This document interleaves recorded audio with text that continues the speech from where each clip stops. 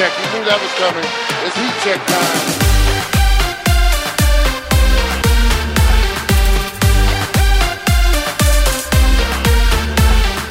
Welcome to an off-season edition of... Oh, yeah. I'm so excited. You can hear my voice of the Heat Check podcast. I'm your host, John Gonzalez, joined as I am every week by my producer, Isaac Lee.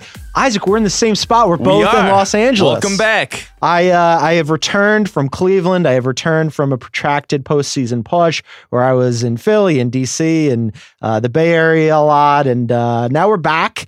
And I almost actually didn't make it into games 3 and 4, Isaac. So in between Oakland and Cleveland, while we were in the Bay Area, Colleen, my wife, came up to San Francisco and we were hanging out. Oh, that's nice. Yeah, it was super nice. We had a couple days where we like kicked around in between because, you know, there was a bunch of time in between the finals games. So we had dinner. But because I was traveling, to lighten the load in my bag, I sent her back with a couple of my suit jackets, and one of them had my credential in it. Oh, no. So I showed up in Cleveland and I didn't have a credential. So I went to the credential office, and the nice people at the NBA rightly called me an idiot, but helped me out.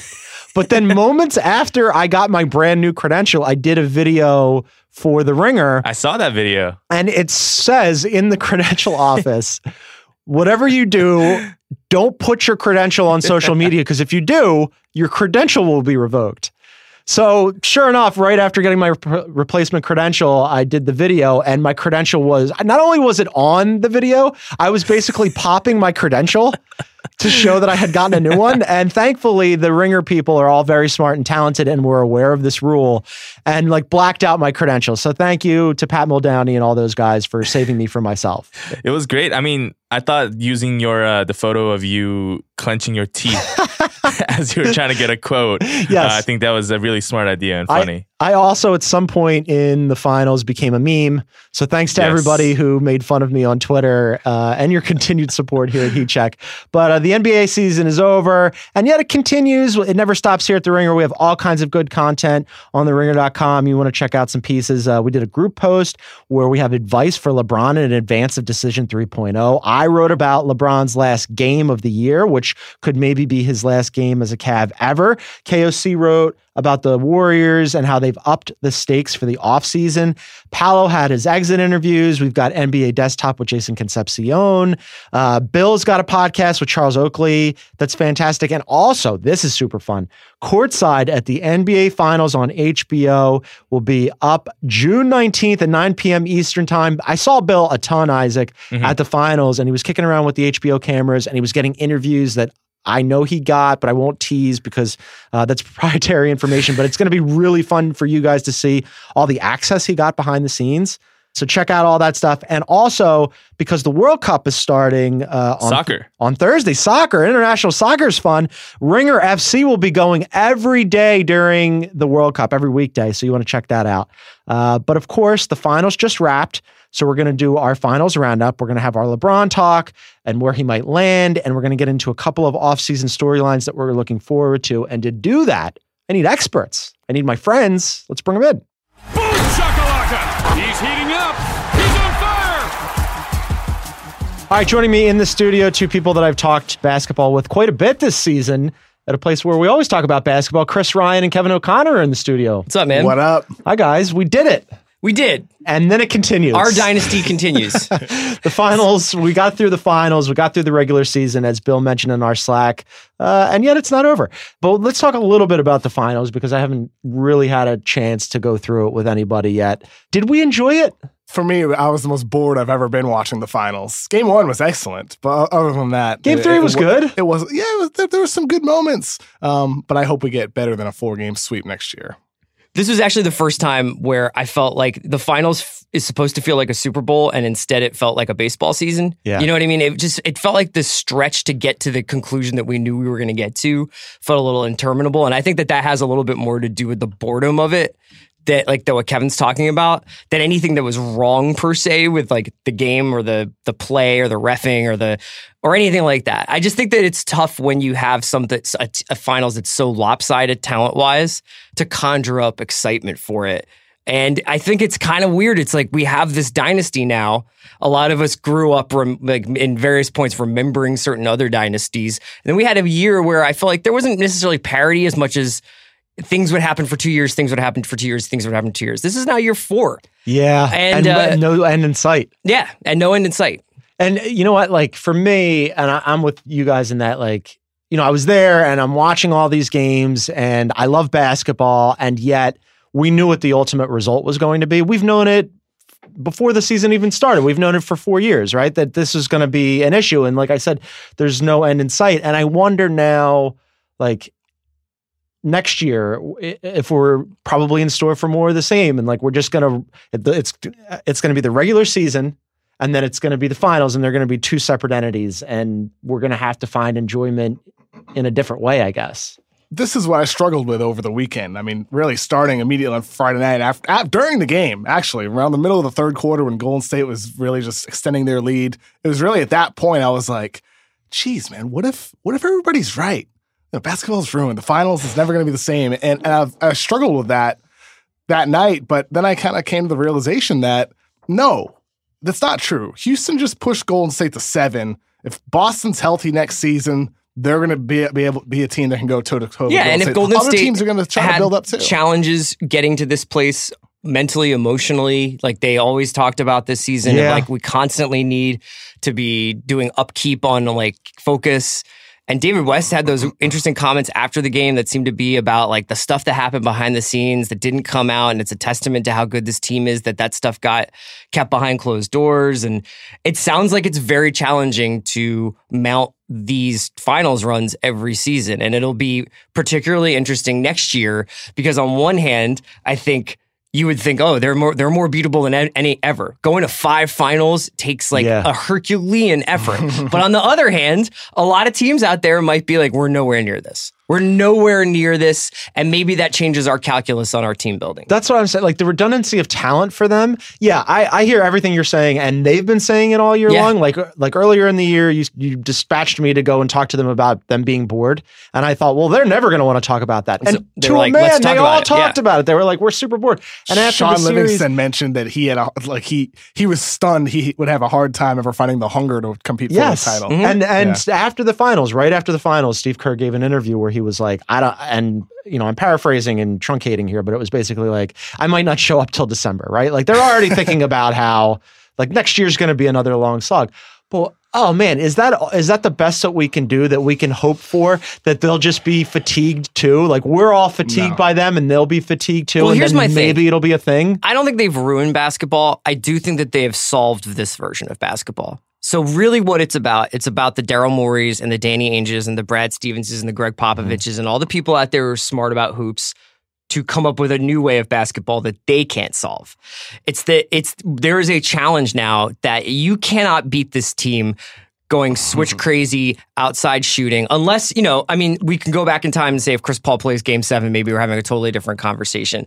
But there is a certain cheat code that this team has with Durant, Curry, Clay, and Dre that I don't know, at least for the next season or two, is beatable. I think it can be. You do? I do. I really do, because wherever LeBron goes, I love your starry-eyed optimism. Whatever he does, that team, on paper, in his eyes, you would think is going to have the qualities that it's going to take to beat Golden State. Does he have both hands in this scenario? I would hope so. I can't wait to talk about that. Like, should we just talk about LeBron's hand, or would we want to continue this? The thing is, though, is what makes you think more teams aren't going to try to stack up? We could be on the verge of getting some unbelievable series this coming next year or 2 or 3. If we don't get that, then it's going to be really boring. Maybe Durant gets bored and he eventually leaves for his own thing. But the other side of it is like this could get really, really interesting really quickly. It could, and we're going to get into landing spots later in the pod about, you know, where LeBron could potentially go. But Kerr, I thought during the finals, like really hit it, where he said, it's been a weird year for us. And we knew like our 4 starters, right? And then that 5th spot was sort of like floating depending on matchup and depending on health and availability and all these things. And which one of the 5 centers that they have. Exactly. You're right. And they had these like this weird grouping of centers. But the point was that it doesn't matter who that 5th guy is. Right. It doesn't matter really their bench was thin and it didn't matter, right? Because their 4 guys are so much better than everybody else. And Adam Silver was trying to make the case right before the playoffs started, where he gave his annual address. He's like, I think this has been the most interesting finals or playoffs that we've had in quite some time, because these two teams had to win their last 2 games and won Game 7 on the road. And now look, they're back again. And won't this be fascinating? And I'm like, nice shot at being the hype man, but I'm not buying it, because how do you overcome this? The Cavs have the best player of his era. And you and I did this back and forth, where it's the best player of his era, and you said he's the best player ever. Fine, wherever you saw him. And we knew he wasn't going to be able to overcome it. And it just kind of sucks. I even think that was sort of the underlying narrative to Game 1, was that even if JR had went back up with the layup or called a timeout and they drew up a play and scored, or George Hill even makes that free throw, I don't know that everybody is running for the hills to rewrite the next day's sports edition. You know what I mean? Like, I think that people would be like, they stole one. Watch the Warriors win 4 in a row now. It would have been the Iverson-Ty Lue step-over game. Exactly. I think that one of the issues that we're going to have going forward, and this is interesting because like when we were going into the finals, and I was talking with Fennessy, our editor-in-chief over here, and we were talking about what would be good for basketball versus what might be good for writing about basketball. Right. And I was saying that I was desperate for it to be Rockets Cavs, because you get the Chris Paul, can he finally win one thing? You get James Harden taking the next step up into that top 3 zone. Right. And you have LeBron with a legitimate chance, because maybe you could count on Houston's naivete in the finals as an opening for him to win, right? He's been to the finals all these years. These Houston guys, for the most part, haven't. And he was like, are you crazy? It's got to be Golden State Cleveland. It's got to be it's Cowboys, versus Packers. That's what we have now. And it's like, for all the people here who watch 100 basketball games a season and think about it way too late into August and then forget about it for 2 weeks and then come back like obsessed with it in spring, and they come back to camp. Like, we have that feeling of being tired of it. But I think outside of our bubble, people were like, cool, Steph Curry and LeBron. You think the general public is like, yeah, I'm cool with this again? I don't think that they spent their season wondering whether or not Portland had a chance. I think they casually watched basketball. It was all of us. It was all of us being like, I think, maybe this Indiana team could knock out LeBron. Maybe they could have. Like, maybe 3 balls bounced differently and they could have. But for the majority of people who watch sports, try going to a party and telling a person like, oh yeah, last night I was working on a bunch of draft lottery stuff. And they were like, oh, that happened? Exactly. Right. Yeah. That's a fair point. And it's also going to be the last one we get if LeBron leaves Cleveland. Yes. It's the last one. Yeah. All right. Well, so let's move through some other storylines though. So for MVP, it ended up being KD. Did you think that was the right pick? I was actually a little surprised that it wasn't a closer vote. It was like 7-4 in favor of KD. I thought that Game 2 performance by Steph, where he hit the record 9 threes, would sort of boost him. He also played pretty well in Game 4. Who did you have on yours? When Julia and I did this after the finals on Friday night, we both selected Stephen Curry. I'm still on Steph, even though KD was better across the board statistically. Yeah. It just felt like Stephen Curry had an overall more significant impact watching the games. I thought it was Durant mostly for Game 3, and because Steph played poorly in Game 3, or at least shot poorly in Game 3. I think that the debate that's come out of it and the conversation that's come out of that about, are the Kevin Durant Warriors really the Warriors, is very, very interesting to me. Yeah. I can't tell whether it's like talking about the weather in California, where it's like always pretty nice and it's always pretty much the same, but you're going to have like these small differences between July weather and August weather. It's like they're still great no matter which way you cut it.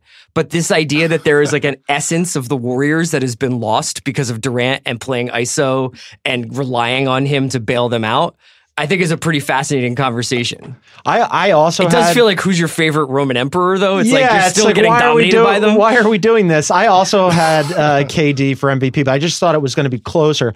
But like multiple times during the finals, Kerr was asked about it. KD was asked about it. Steph was asked about it, about like the whole whose team is it narrative. Mm-hmm. And I think part of that is because we, as people who are constantly on top of this, not like the general public, like you were saying, where, hey, I can just enjoy this. Like, we're looking for new storylines and how do we create content out of this? And like, I want to make it interesting. And like, one of the last things that isn't even like semi-interesting about this is, them versus themselves, right? Like, if they can because really they're playing against themselves. If they're not bored and they're engaged, they're going to be dominant. So then within that, like, what are their, like, how do they navigate themselves? How do they negotiate like whose play it is on any given series or whose night it is on any given night? And like, is there any tension there? And they kept saying there isn't, but I wonder.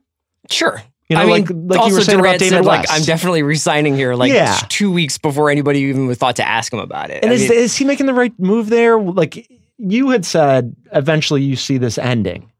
I mean, I personally would rather see it end sooner than later, just for like some sort of different narrative will be the one to end it, though. You don't? No. Who do you think it will be? I don't know. I think that the Draymond thing is like, it's like a great card that's running in the red a little bit. And obviously he played his best basketball when it mattered the most.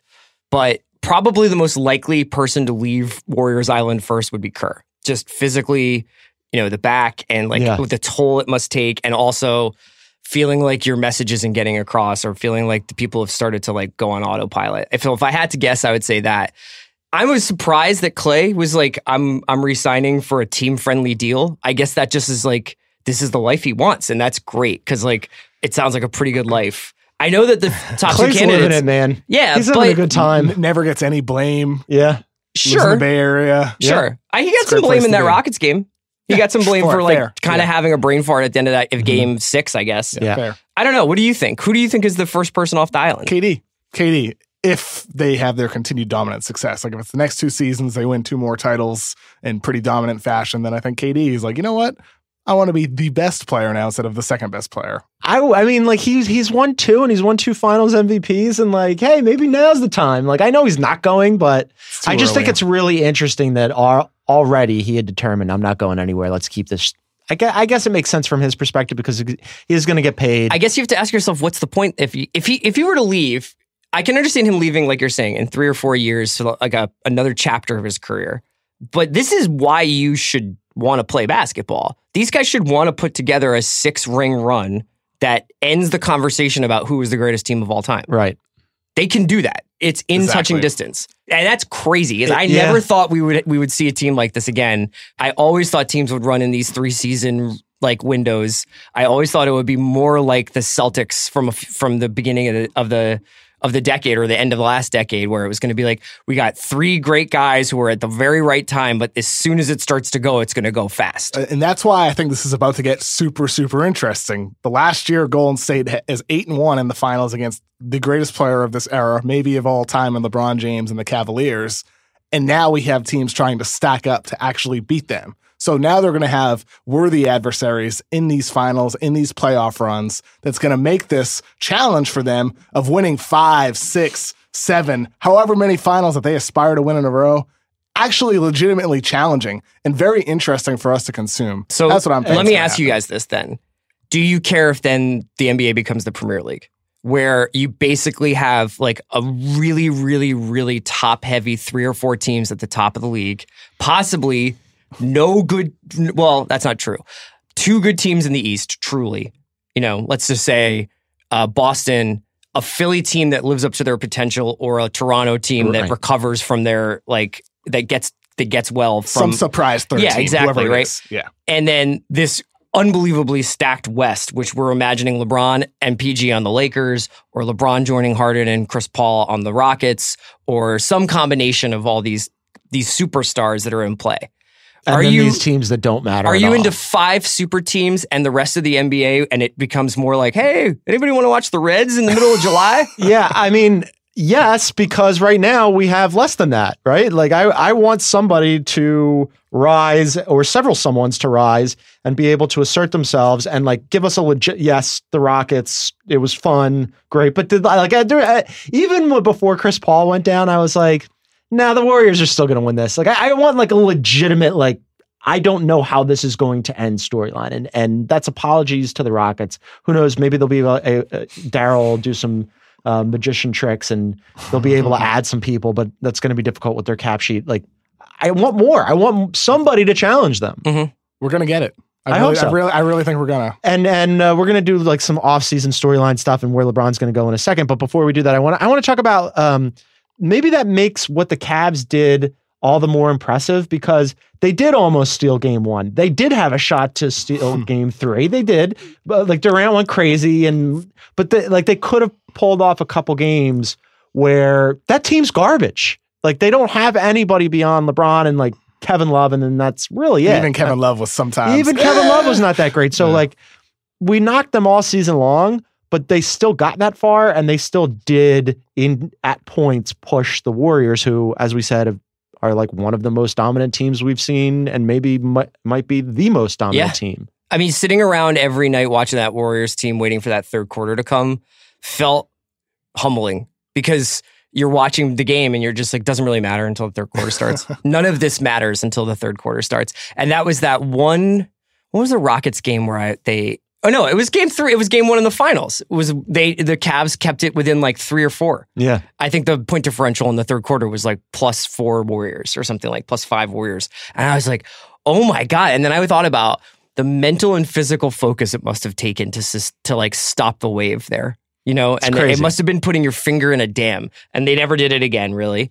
I don't know. Is your question essentially like, are any of these teams very close to them? No, my question, I think it was more like we've been shitting on the Cavs all season long. And they still got there. And they still did it. And it's a testament to LeBron. So is that a testament to LeBron, or is it a testament to the East is not as good as we thought it was? Probably a little A, a little bit more of A than B, but B is definitely a factor there. It's too bad that we didn't get to see Hayward and Kyrie versus LeBron this season. Yeah, it would have been great. You mentioned Cleveland pushed them. Draymond alluded to this, I think maybe after game 3, I want to say. And he said, I don't think we're near our ceiling. Yeah. Did we see the best from Golden State in the finals? No.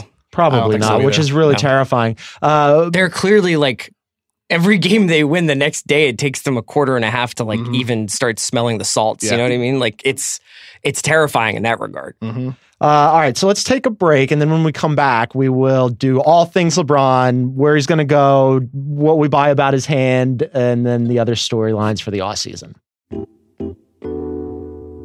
Today's Ringer NBA show Heat Check is brought to you by ADT. Is your home an ADT home? If not, get ADT and help protect against break-ins, fire, and carbon monoxide. And for a limited time only, get ADT's lowest rate starting at just $28.99 a month from the most trusted name in home security. That's just $1 a day. ADT is the first security company to help keep you safe at home and when you're on the go with the new ADT Go app. Not to mention, ADT Go also offers a family locator, private messaging, automatic check-ins, and safe driving reports. It even includes an SOS button with 24/7 emergency response, and you get ADT Go with a purchase of any security system. Go to ADT.com/podcast to take advantage of ADT's lowest rate. ADT, tested, trusted, proven. With a 36-month monitoring contract, early termination and installation fees apply, excludes taxes and fees, applies to traditional services only. Certain markets are excluded. Licenses available at ADT.com. And now, back to Heat Check. All right, we're back. Kevin O'Connor, Chris Ryan. Before we go to landing spots, let's talk about LeBron. He came out after game 4. Took a long time. It always takes a long time with LeBron. He takes his time when he's going to the podium. But when he came out, he had what appeared to be like a wrap or like a cast. And I was like, well, how the hell did he get a cast that soon? And he was sort of hiding it under the table. And then at one point, I guess he forgot that he had it on, or he was purposefully revealing it. And when he brought it out, the cameras went nuts. It was just like camera shutters, click, click, click, click, click. And he stopped and remarked, oh, you guys like that? Well, I'll just put that right there so you can get a good look at it. And he confirmed a report, I'm doing air quotes, because Kevin O'Connor right now, very skeptical, arms folded. But there was a report that he broke his hand after game 1 because he was so pissed off about JR that he punched a whiteboard. I was in the locker room afterwards. I didn't see anything broken. It looked like he was fine. Or a hand. I saw him all, right. Yeah. I saw him all series. He looked like he was fine. The only time he didn't show up for practice was the day before game 4. He sat that one out because remember he had turned his ankle in game 3, and I thought that was just it. And also he's LeBron. He was probably like, screw it, I'm not going to practice today. Do we buy it? I buy it. I You heard do about buy it. it. I heard about it on Wednesday, looked into it on Thursday, and then again on Friday. And every turn it is nothing, even if there were something, he's not going to admit to it. Just a whole bunch of denials. Then boom, 30 minutes after the game, within like a minute, a bunch of people are reporting it. LeBron's got this cast on. There's photos of his hands swelling. It's like, I buy great. that they were just trying to hide it. Oh. But I also buy that this is part of a narrative. No, that's what I wanted to know. If you bought that it was broken. I don't But know. you're saying I don't you know- think I this don't is know all about- part of I don't know about like. broken. They reported it as a contusion, correct? That's what they reported I think it was as, like right? they just did. They were just like, we're doing multiple MRIs. And the point was essentially that it was very hurt one way or the other. But he had been hiding that because he didn't want to give the Warriors an competitive edge. advantage. I do think that it misses the larger point, which is the thing that needed a cast was the rest of the Cavs.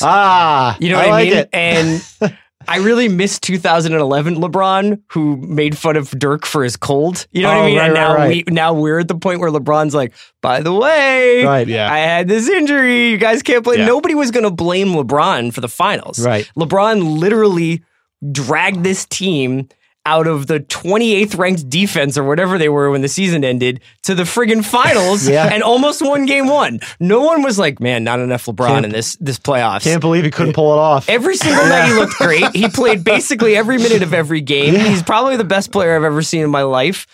Doesn't really need the cast. Yeah. Unless he's like, I can't play next year. I don't really know what the point was. And that's the thing. It's like he's not going to use it as an excuse. It's like, yeah, they wouldn't have won anyway, even if he had a healthy hand. And because the rest of the roster, as you said, Chris, that's what needed the cast. I don't know. What do you think? Was there anything that, like, we're talking about the hand? It's like, this isn't distracting us from talking about how bad the Cavs also are aside of LeBron, right? It's not like this was like a weird PR stunt that didn't work. I just feel like all it's done is made him look corny, which is a shame because he had like a shout to be the only person in history to get swept and also be finals MVP. LeBron is corny though, and I mean this like in a nice way. Like I love his Instagram He's a dad. selfie videos. He's like a washed dad. dad. It's Yeah, great. for sure. I love it. If it was actually performance art, then I'm all the way in. Like if he was like, you know what I'm going to do? I'm going to put on a fake fucking cast and go out to the press conference and be like, boom, bitches, and put that on the table.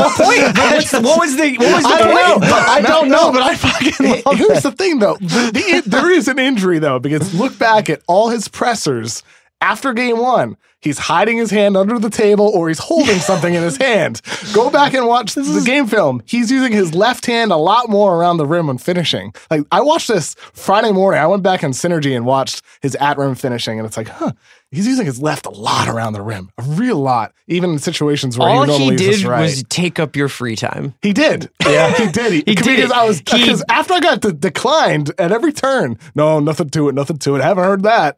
I was like, there's something going on. There's something here. I love it. And I it love turned out You're to like be Kevin true. Costner and JFK, but the JFK doesn't matter because he was still really good and they still really lost. But it's LeBron. That's why I'm saying him all the way in. If he was like, yeah, I'm just going to do this, like, fine, great. Because look what he did for Kevin O'Connor. You went down a rabbit hole. He here made we me are. waste like an hour on Yes, the I morning love of the NBA this. Finals. I love this. All right, so now, of course, the other thing is, where's LeBron going to go? Is he going to stay? Is he going to go? So I have the odds here. We'll just take them in order, and we'll run through the teams. Can I say something really yeah, quickly? Please. Just I've been thinking about this all weekend.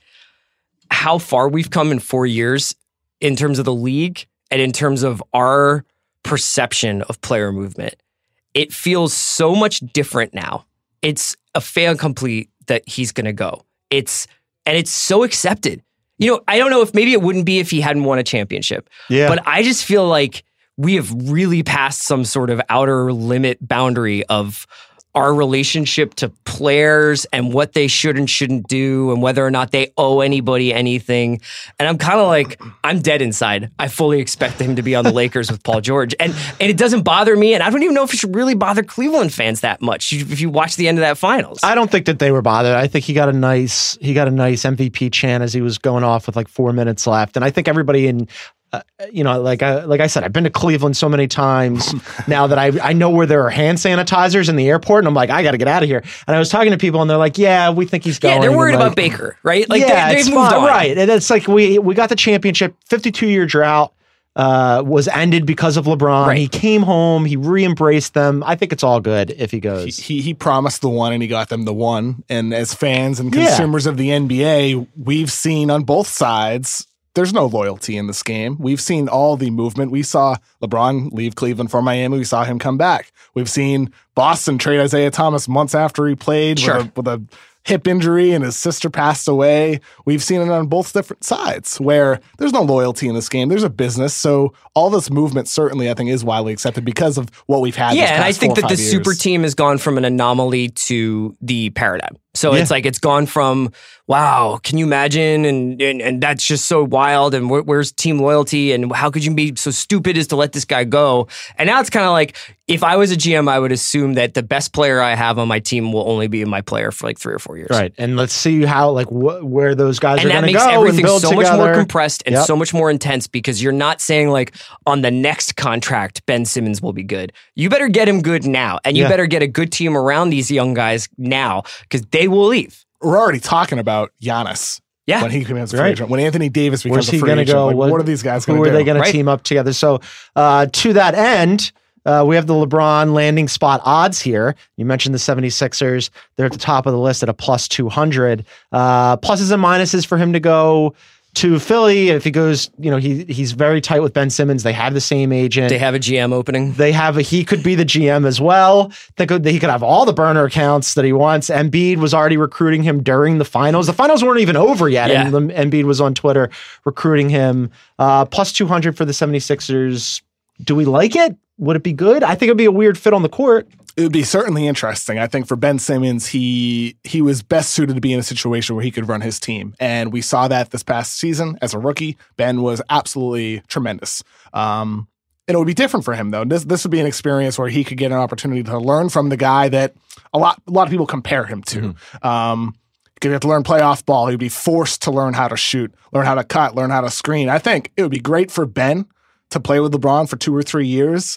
I'm not sure it's the best thing for LeBron, though, to have to bring a guy in Ben Simmons, and then Joel Embiid also still needs to approve and everything. I don't think it's LeBron's best choice, but it's a very interesting one for sure. Chris, I'm going to ask you the provincial Philadelphia question. Do you want him?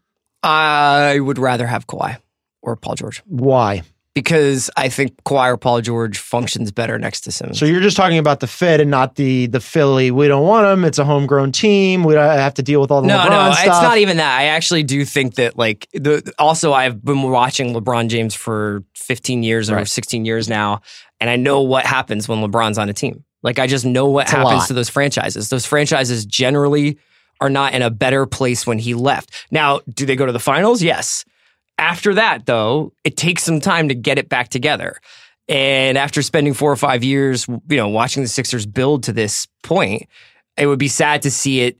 It'd be sad to see like Markelle Fultz or Joel Embiid get traded because they didn't work next to LeBron, and LeBron wanted whatever this next version of Kevin Love is on the team. You know what I mean? Well, luckily they don't have a GM, so they can't trade anybody. I say bring him in, and it's going to be wonderful. The Lakers have the second best odds. That's the one I think is most likely personally. I just think that there's been so much smoke about him going to the Lakers, and he'll go in there and he'll alternate between his Brentwood mansions because he has 2, and Lonzo will get jettisoned into the sun at some point, and it'll be his team, and maybe he convinces PG to go with him.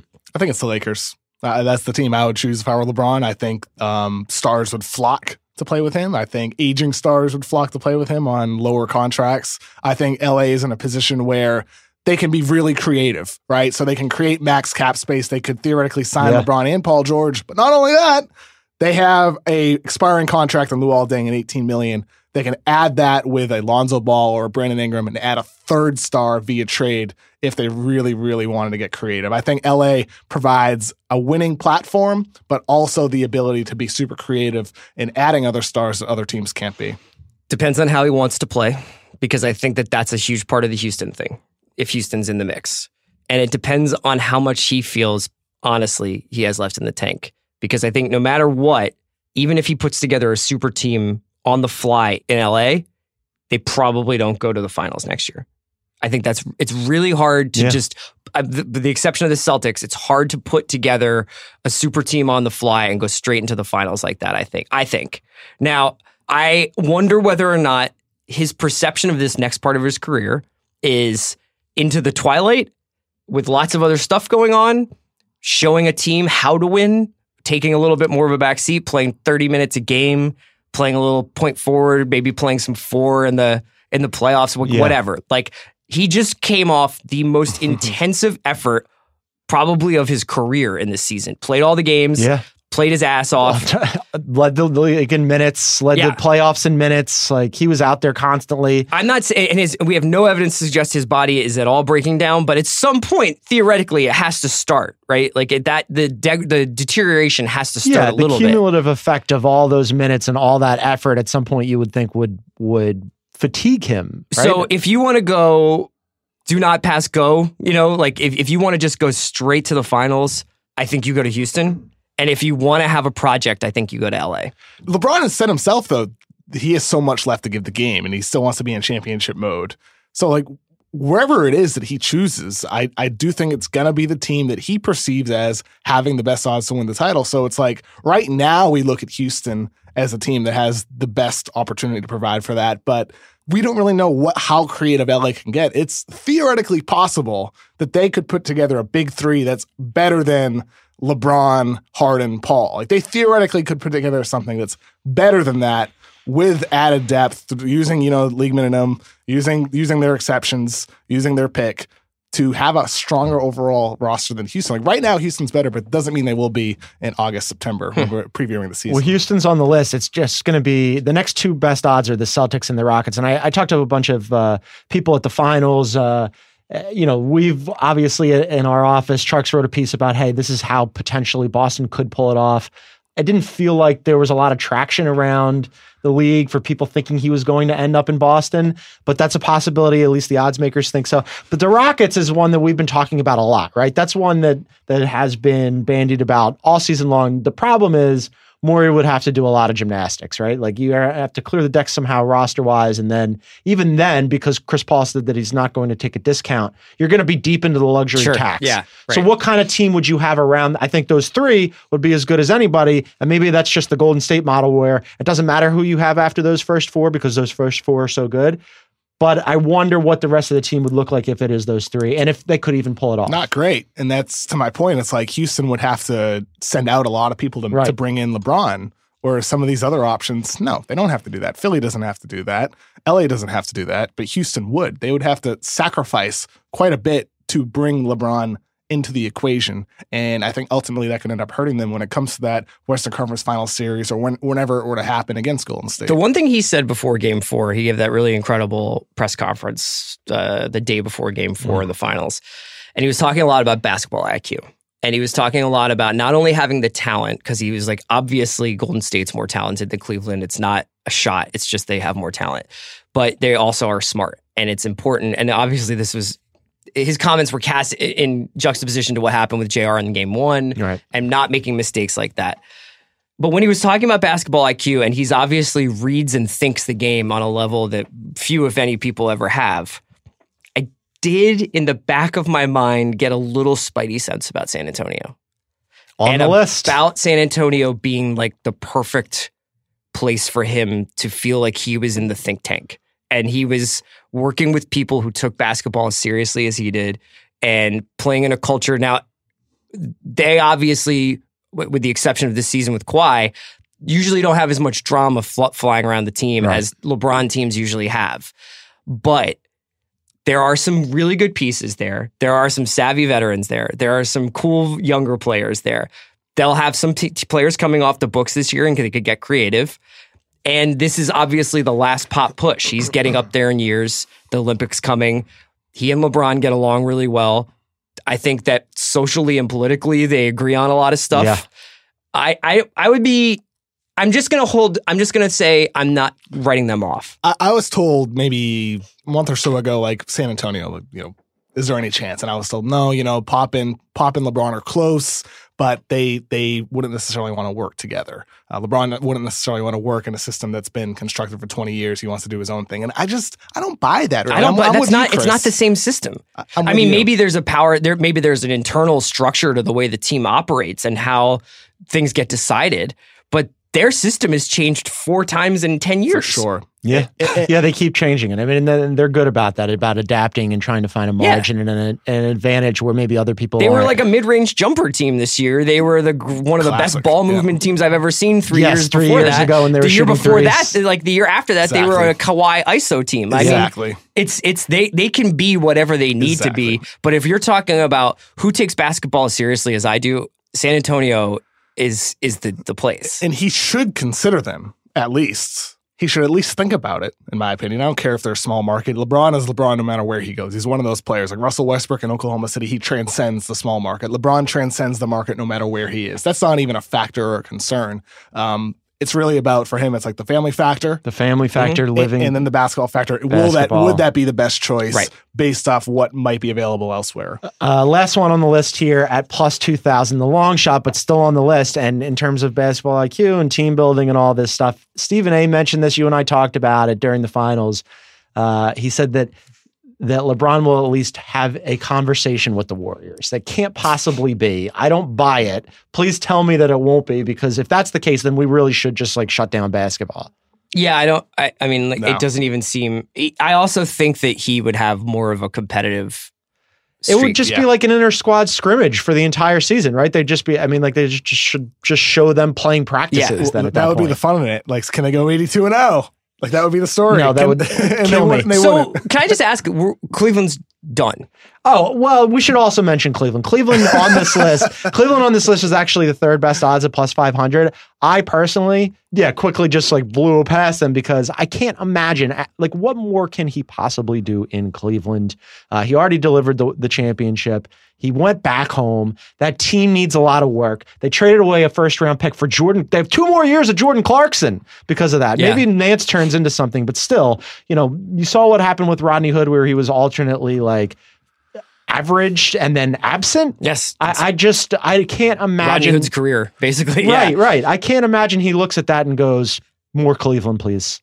You could, if you blow up the roster and get lucky. I mean, like, what if, let's say somehow through conversations, LeBron and Paul George, he convinces George to come to Cleveland for 1 year. So let's say a sign and trade has worked out with Oklahoma City. And then let's say you use your remaining assets, whether it's Kevin Love or it's the number 8 pick, and you bring in CJ McCollum. Suddenly your roster is looking pretty solid. Pretty good. Pretty solid. But then you also have to factor in the ownership thing. I mean, of course. What about like, clearly I'm he's playing not devil's advocate to be fair. Yeah. I mean, but like before the finals even started, Rachel Nichols asked LeBron, hey, what's your relationship with Dan Gilbert? Will it be a factor? And he was like, and it was just like this long pregnant pause. To me, he is well within his rights to run his career however he wants. LeBron's series of 1-and-1s here is part of the issue. Yeah. And if he wanted to stay with Cleveland, if he thought, hey, I want to, for my family, this is the time period that we're going to stay in Cleveland. Like, let's just I'm going to sign a deal. I'm going to get the max. And then you guys can build knowing how long I'm going to be here. That would have made all the difference. That really would have made all the difference. And that's the thing. Like, he has done everything for the city of Cleveland, for Ohio, for Akron. He's done everything for them, but he hasn't shown much to the Cavaliers franchise that he cares about their well-being in the long term. Probably because there's always been a timeline on how long he's going to stay there. I mean, look, 2 years ago, 2017 Sloan press conference, I have used this quote like 100 times in articles about LeBron. David Griffin, at the time when he was general manager of the Cavaliers, said, we put the protections on these picks that we traded for Korver and Channing Frye and all these people, because if LeBron's gone and Kyrie's gone and Kevin Love's gone, we're protected when we're at the bottom. When we're drafting sounds like a pretty smart guy. Maybe they should hang on to sounds like somebody who knew there was a probability out there. There was a possible outcome that Braun would leave. Mm-hmm. And that's what we're facing right now. It's going to be the dominant offseason storyline. We have all kinds of things that we're going to be monitoring with LeBron, but some other offseason storylines, and then we'll wrap it up here. Dwayne Casey just signed 5 years in Detroit. Godspeed to both of you. 5 years in Detroit is, I guess, good for Dwayne Casey because it might be his last contract in the league, but okay. And Markelle Fultz may or may not play Summer League, apparently. The Sixers just said that they still haven't decided. What are some other offseason storylines that you guys are looking for? I saw Markelle work out last week when I saw Bamba, and it'll be interesting to see him working with Drew Hanlon if he solves his jump shot. I like Hanlon. Hanlon's a smart dude. You did not. Is that? It was like his third day. I mean, did he look good? Kevin is the stock market. It's like day 2, day 3. There was moments where he looked pretty good. Good, great. There was moments, yeah. I'm all in. There was moments where Markelle looked improved. I think for Markelle, like if you watch his shooting form, sometimes like his head tilts back when he's shooting the ball, and like his body looks really tight. Like there's a lot of tension in his upper body. when he's loose, the ball, it looks good. Do you want him to play Summer League? Do whatever's best for Markelle. If it's going to be a spectacle and there's going to be hundreds of people live tweeting every missed jump shot, I guess no. I think it would be good. I think that the thing that they did right was play him at the end of the regular season, play him a little bit in the playoffs, take him out when it got too intense and too weird and it would just been like a bullseye on his back. I just think that normalizing his career as much as possible without hurting his career is the way to go, if I had to guess. He shouldn't play. Don't put him out there. July is too soon. Because if he goes out there and gets worked by somebody, exactly. Yeah. Look, everything else was there. We already know what he can do. It was just the jumper. So for him, it's like this summer is about getting your shot right and then showing up in late September, early October, and look good. That's what it's about. Playing in summer. What about you? What do you want him to do? That is a good point. However, my concern is if we're worried about his fragile state of mind for Summer League because it'll be too much. You play in the NBA, dude. Like, there's always going to be pressure. There's always going to be cameras. There's always going to be people all over you. This is a complete like media bubble thing, but I almost feel like there's more of a spotlight on Summer League than there is on a November game against Atlanta. Maybe. What is there to gain from him playing against some pipsqueaks in Summer League, though? Right. What is there to gain? And having a bunch of guys who are trying to make teams guard him 90 feet. Yeah. You know, like, although I don't really think he's going to be challenged by that. I do think he's actually really good. I just think the jumper, you know, put him in bubble wrap and put him on the shelf, and we'll wait until September. Give me one more storyline each for the offseason that you're looking forward to. The draft, Gons. Of course. It's NBA draft. It's going to happen in about 2 weeks now. Just found out today Luka Doncic is officially staying in the draft. Not that we didn't know that before. For me, like, it's what happens with Luka. I reported this in my article today where Sacramento is open to trading down from number 2. There will be a lot of teams calling for that pick, possibly to trade up for Luka or in for Luka at the number 2 spot. I'm fascinated to see what happens with him because I don't totally buy that Sacramento wouldn't take him at 2. I don't. But I do think they're also hot for Marvin Bagley and Michael Porter. So maybe if you're Sacramento, trade down a little bit, get your guy there, and then somebody else moves up for Luka. What happens with him, the guy that we all have ranked number 1 on the Ringers NBA Draft Guide, to me is the storyline, at least pre-free agency. Chris? My favorite storyline is the one we don't know yet. It's the Chris Paul to the Rockets. It's the emergence of someone making an extreme move, of a star player changing his mind about something, and something that we don't know yet that emerges over the next 6 weeks and winds up shaping the league. The Kyrie trade last year. Yeah, Kyrie, it's PG. Right. It's Presti doing something wild if he thinks he can't do this. You know, it's a GM who is either GMing for his job or has a blank check from the ownership to do something radical. AKA what if Portland does something wild? Like I'm open to anything. I'm open to it, and I think, you know, Kevin is showing us a Photoshop I don't know if he made or if the Lakers PR team made of Lillard, LeBron, and PG on the Lakers. But that's what I'm saying. I'm saying that, like, I will never forget the Morey quote that happened a few months before the Chris Paul trade. That was like, the Warriors are forcing us to raise our risk profile. Yeah. And that is still the case. And if anything, if the Warriors were chirping about how it was hard to get it together to go for it again, and you think it would be even harder the next season, everybody's risk profile should be raised, because why not? And that's Boston, that's San Antonio, that's Houston, that's Philly, that's the Lakers. Like, that's a lot of teams that are in the mix. NBA offseason is fun. It also doesn't always happen at night, which is great. Yes, that is also I go great. to dinner with my wife. I would like to have dinner with my wife. It's going to be excellent. The NBA season is dead. Long live the NBA season. We're going to have all kinds of podcasts for you. We're not going to stop, gang.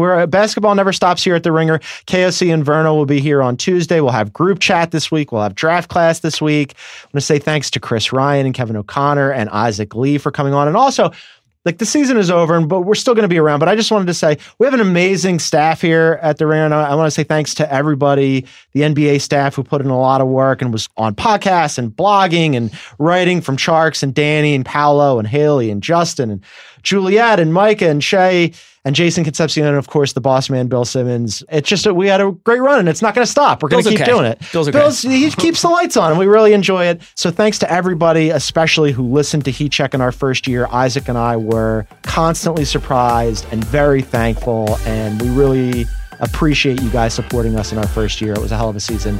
And we'll be back next week, gang. Thanks for listening. Shout out to you, Guns.